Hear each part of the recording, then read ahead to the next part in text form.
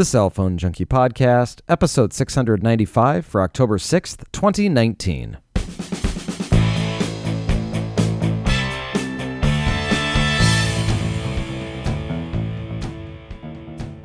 Apple announces an iPhone 6s repair program, Microsoft announces a dual-screen Android device, and your iPhone questions answered. My name is Mickey Papillon. And I'm Joey Kappas. Your weekly podcast for the latest news, devices, and software in the mobile phone industry.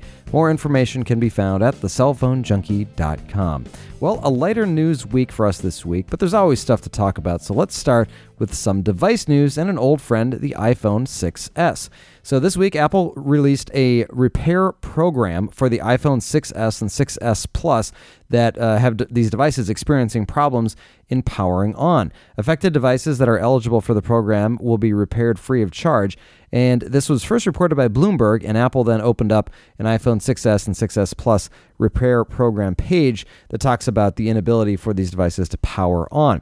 Now, according to the page, it says Apple has determined that a certain iPhone 6s and 6s Plus device may not power on due to a component that may fail. The issue only affects devices within a limited serial number range that were manufactured between October 2018 and August 2019, and also only in certain parts of the world.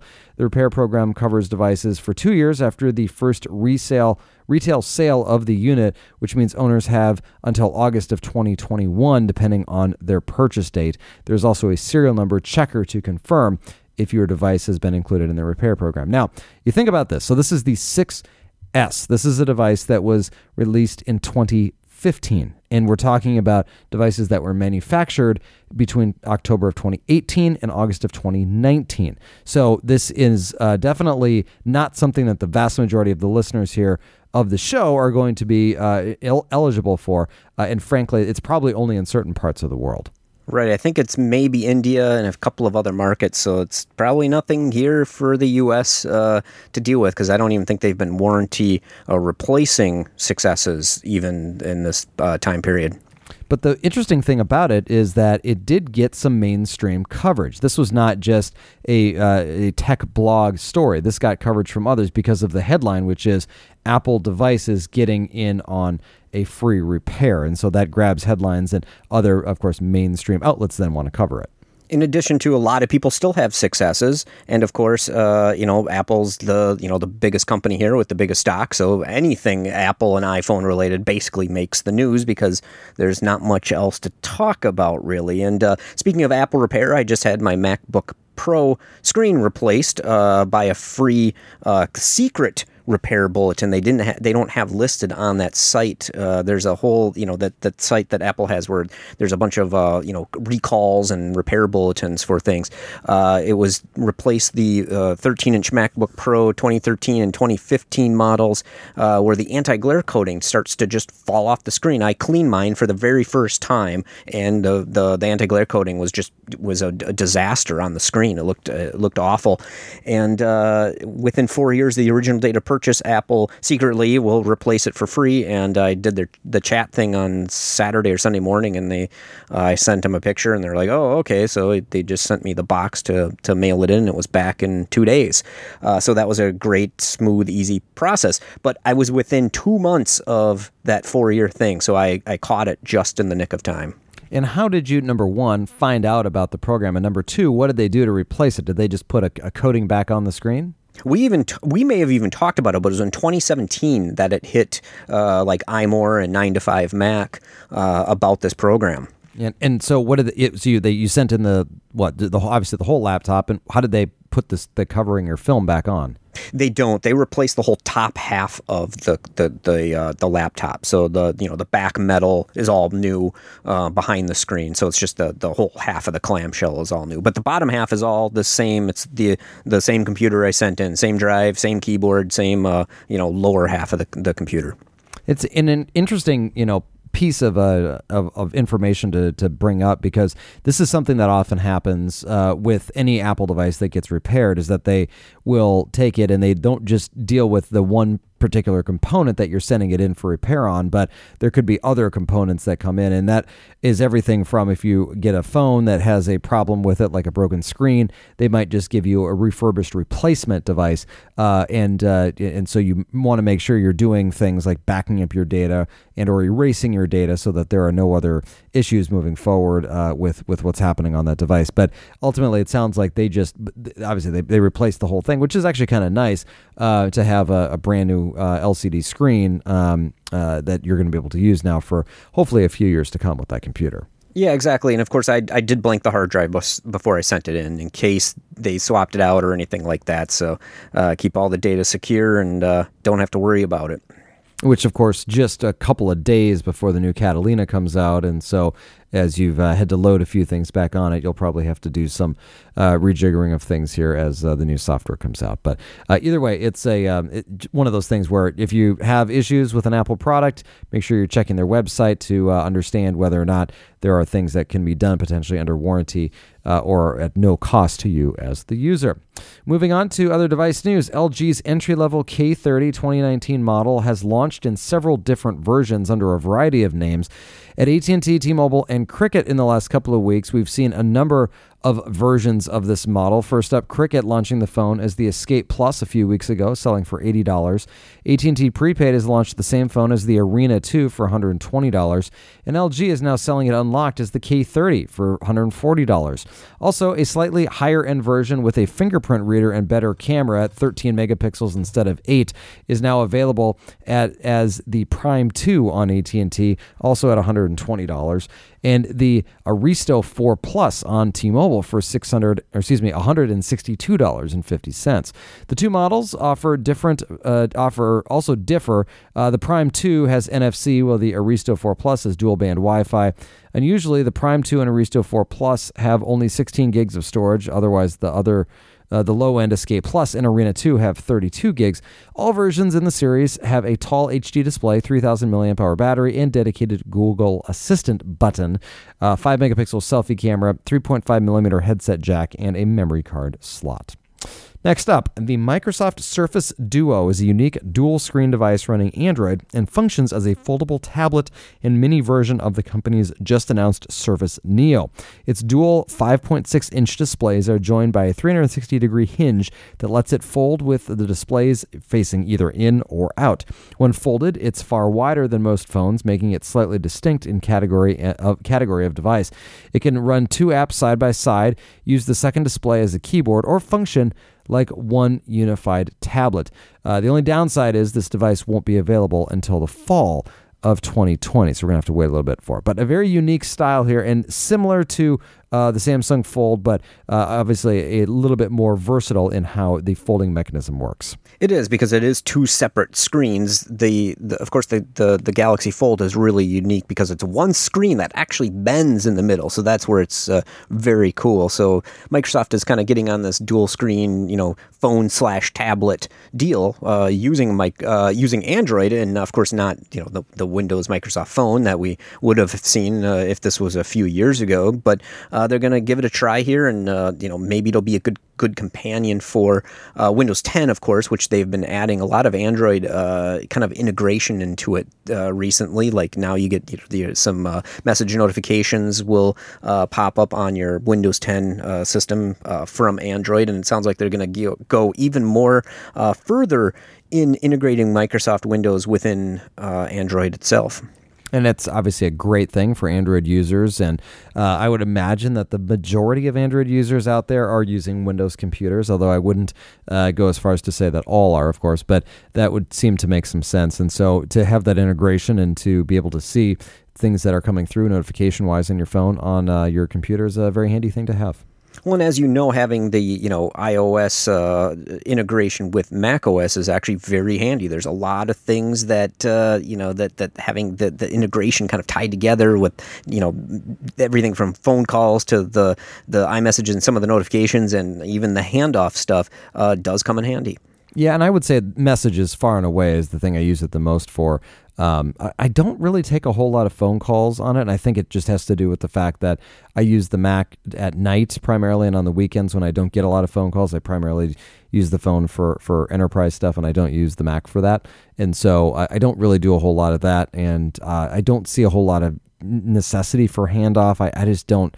I never really open web pages and leave them open and then want to come back to them on another device. Every once in a while, I'll do it from the phone to the tablet, but rarely on the computer. But again, nice to have stuff. And certainly it's, again, anytime you can get additional functionality from the integration of devices such as Android over to Windows, that's certainly helpful.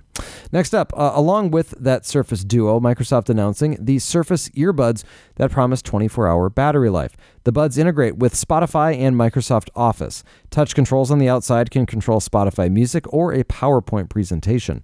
They also include voice dictation and translation features. So, for example, they can add real-time captions of what you're saying to a live PowerPoint presentation and translate those captions into any one of 60 languages. Surface earbuds will sell for $250 and are available this fall. In software news, just one piece going forward, all new phones shipping with either Android 9 or 10 will come with the YouTube Music application. On Android 10 devices, it will be the only music app from Google and will be pre-installed, replacing Google Play Music. Now let's move on to some questions and comments that we received this week, starting with a comment from Joseph. He said, you mentioned that the iPhone 11 has a glass back as well as a glass front. I still have an iPhone 4 that I used to house a T-Mobile prepaid account that is grandfathered from original rewards programs that lets you keep it alive by adding a minimal amount of money, $10 or so every year. This gives me service for another 360 days, and granted, my per minute rate is not great at 12 cents a minute. I can keep it active by renewing the account by the minute expiration date. At any rate, regarding the glass back, as soon as I got the 4, I got a case for it since I didn't want to risk being klutzy, dropping it, and breaking the back glass.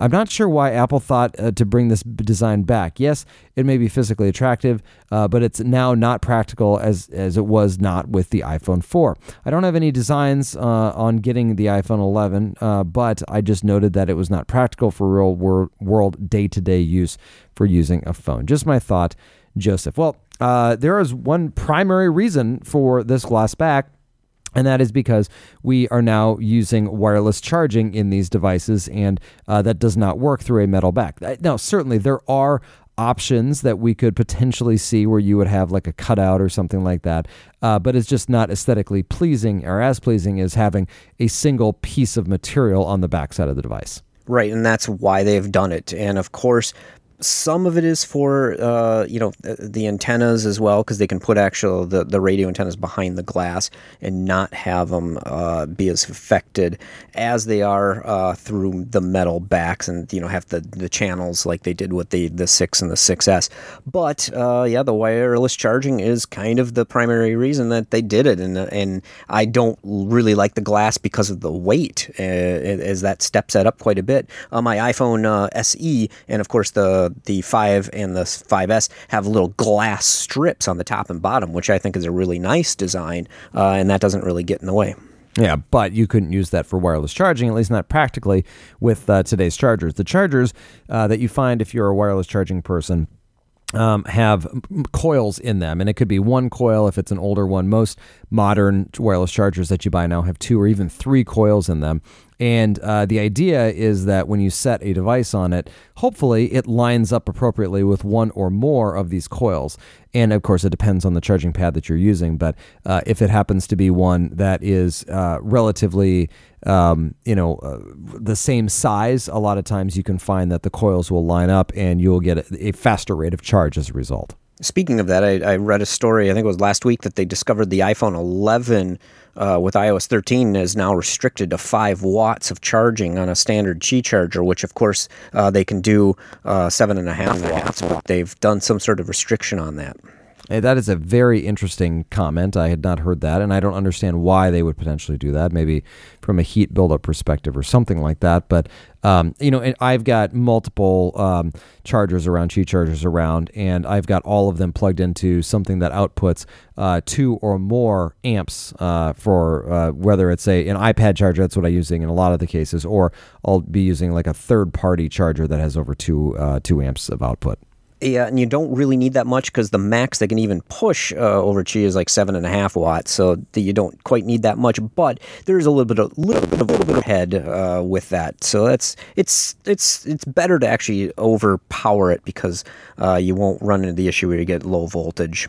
Yeah, and I mean I don't even know frankly why I do it sometimes, because it's like when at my charger on my nightstand where I just put the phone on there and it's sitting on there for 8 hours or so, and it's it would be fine to have like half a amp charging there, and maybe it would even be better for the battery if it had less heat buildup. But either way, it's not really that big of a deal because it's not going over 7.5 anyway, so I don't really worry about it. And again, I'm only gonna have the phone for a couple years, so it's probably not going to cause too many issues. So anyway, moving on. But anyway, interesting comment from me there, Joseph. Thank you for sending that in. Next up is a question from Neil. He says, hey, with Apple quietly rolling out AppleCare Forever, I'd love to hear your thoughts on AppleCare as a service and your opinion on the updates to it. Thanks, Neil. Well, Neil, I'm not personally an AppleCare user. I've got insurance through both my carrier and my credit card company that covers me for issues that happen with my devices. But that said, if you don't have those options, the AppleCare Forever plan is actually a pretty decent option. You can get it for $8 a month, and that'll extend the warranty and coverage for your phone. So it's on par with what you would get if you were getting the coverage through your carrier. Yeah, so that's what's great about that. And of course, I would definitely pick the Apple coverage over the carrier coverage in a millisecond, just because it's Apple's coverage, and they're very good usually with their support and repairing and whatever else they do with it. However, of course, you do have to watch the deductible costs, because there is a deductible if you damage the device, physical damage. But if it's something that actually goes wrong with it, that would be like, past the 1-year warranty, then they'll cover that. So it's definitely different, and it's interesting that you can continue on with it. There's got to be some point where they will not cover it after a certain point. Once the device gets past that, that archive discontinued, it's like 4 or 5 years down the road, they just stop supporting devices and stop repairing, and they will not even touch it, no matter what it is. So then you're off on your own. So that would be the end of the program, I guess, at that point. Lately, I've the latest 2 iPads I have broken numerous times now. So I've now purchased the AppleCare on those because they seem way more fragile. I went, was it 7 years without breaking an iPad through 4 different models, and now these last 2 I've continuously seem like I continuously break. So I've definitely added the AppleCare on there. And it's unfortunate because, of course, you would have loved to have had it before the breaks happened, but here you are, and this is what you have to deal with. No, I had got the AppleCare on this the new 11, and it broke, and I sent it in for the $50 and got the screen replaced. So it was just the one device that you had to pay outright to get repaired? Yes. Okay. Well, still, it would have been nice to have it on that one. But either way, I don't have it on mine. I don't have it on my computer. I don't have it on my phone. So I'm just kind of rolling the dice at this point.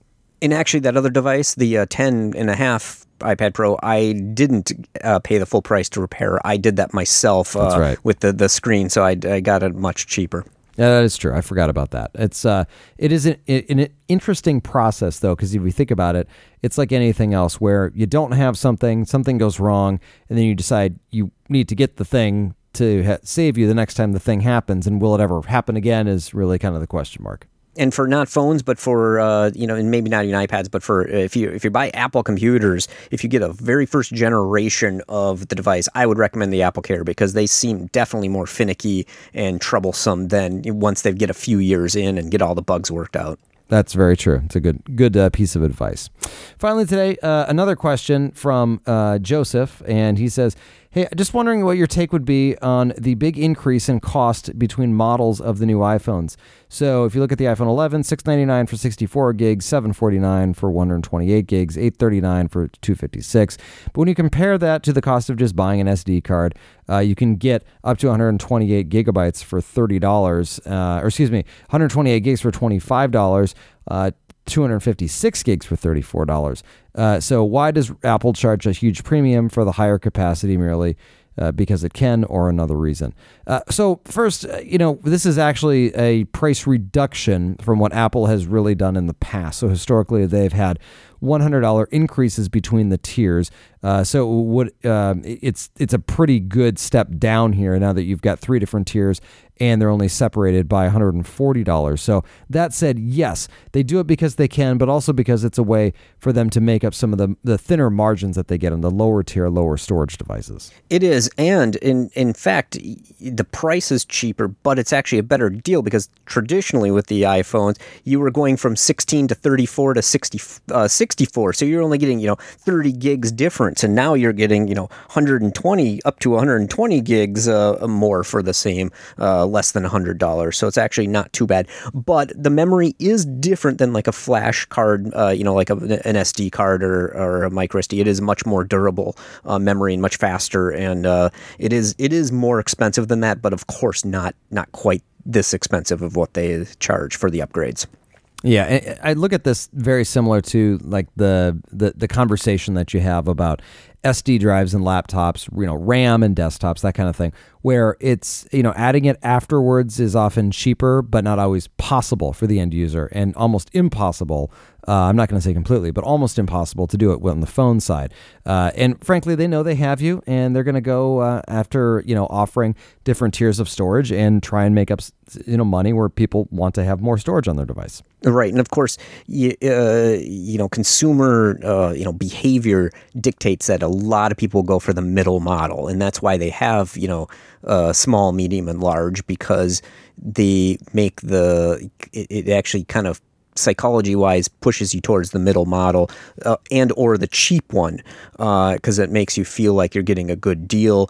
But it also gives the people who really want the big storage device to have that option available. And it makes you feel like you're getting a better deal on the lower two models. So that's why there are those three sizes available as well.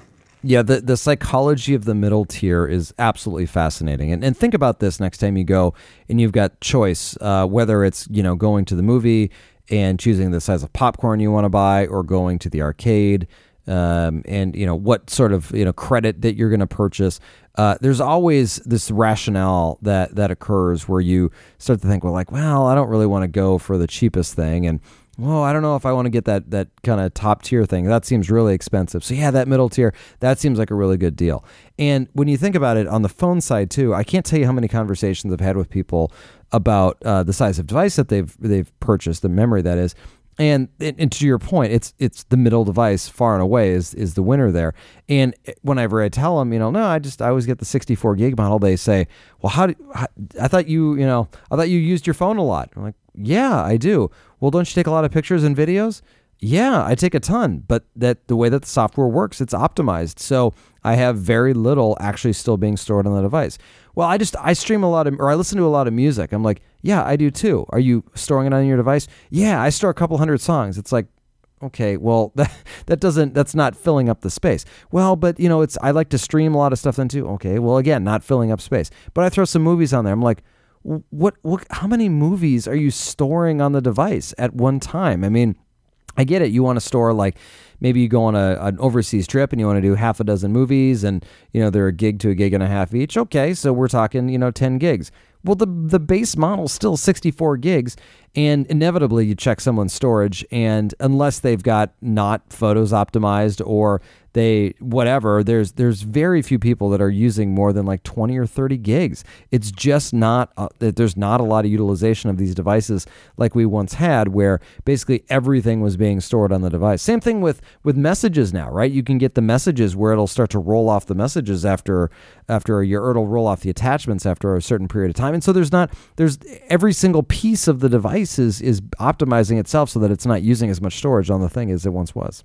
Right, and of course, it's like a double whammy. Now we've got massive devices, but now the iCloud can offload a lot of that stuff, and they've improved the software options for, like you said, the iMessage and some of the other things. So it's kind of now it's like, oh, you don't even need it now.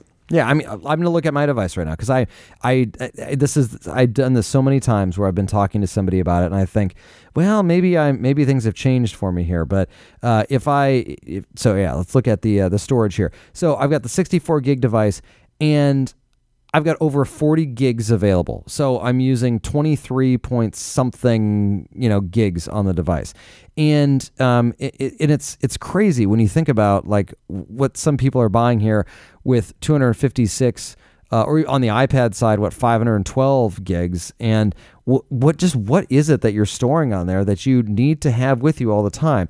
If you can take a few minutes to just optimize that device a little bit more, it's going to work much better for you. Or podcast. That's the one I see. Like, if someone has a lot of storage, it's podcasts, and I'm like, well, what are you doing? Well, I sync podcasts. Okay, so what settings do you have? I'm like, I don't know. And it's downloading every podcast, and saving them until they delete them. And so then podcasts will be like 40 gigs or something like that. And it's absurd, but it's one of those things, like one of the many things that if you optimize it appropriately, like I've got probably a dozen podcasts or something like that on my device at any given time, but it's only downloading the most recent one. So that's only taking up a couple hundred megs.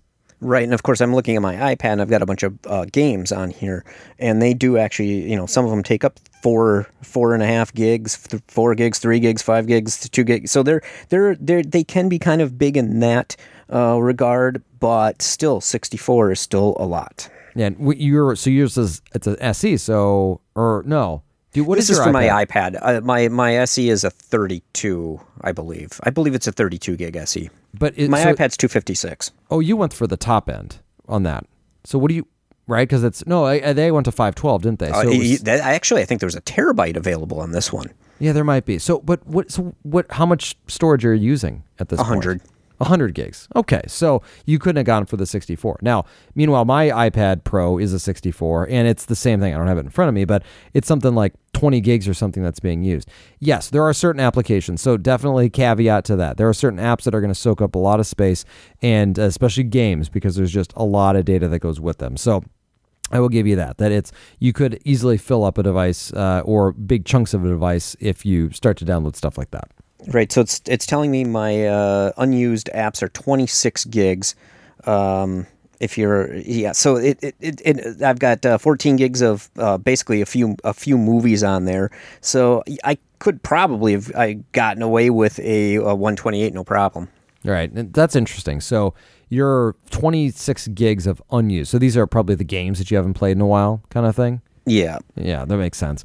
Yeah, there's no problem if you want to justify, to yourself that want to have a larger device and you want to have all that stuff on it. That's great. That's why the option is out there.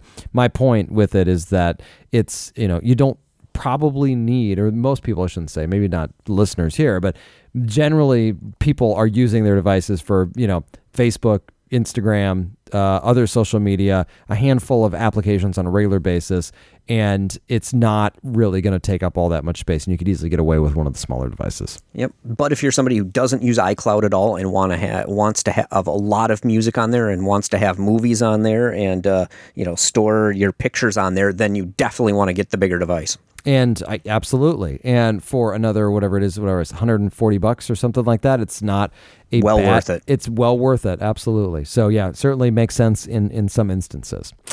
Well, that's it for this week. If you have anything for us, we'd love to hear from you. You can give us a call at 650-999-0524. Leave us a message there. We'll get it on the show. Or send us email to questions@thecellphonejunkie.com. We'll get those on a future show as well. Joey, thank you very much, as always, for your time. We'll talk to you later. Thanks for listening.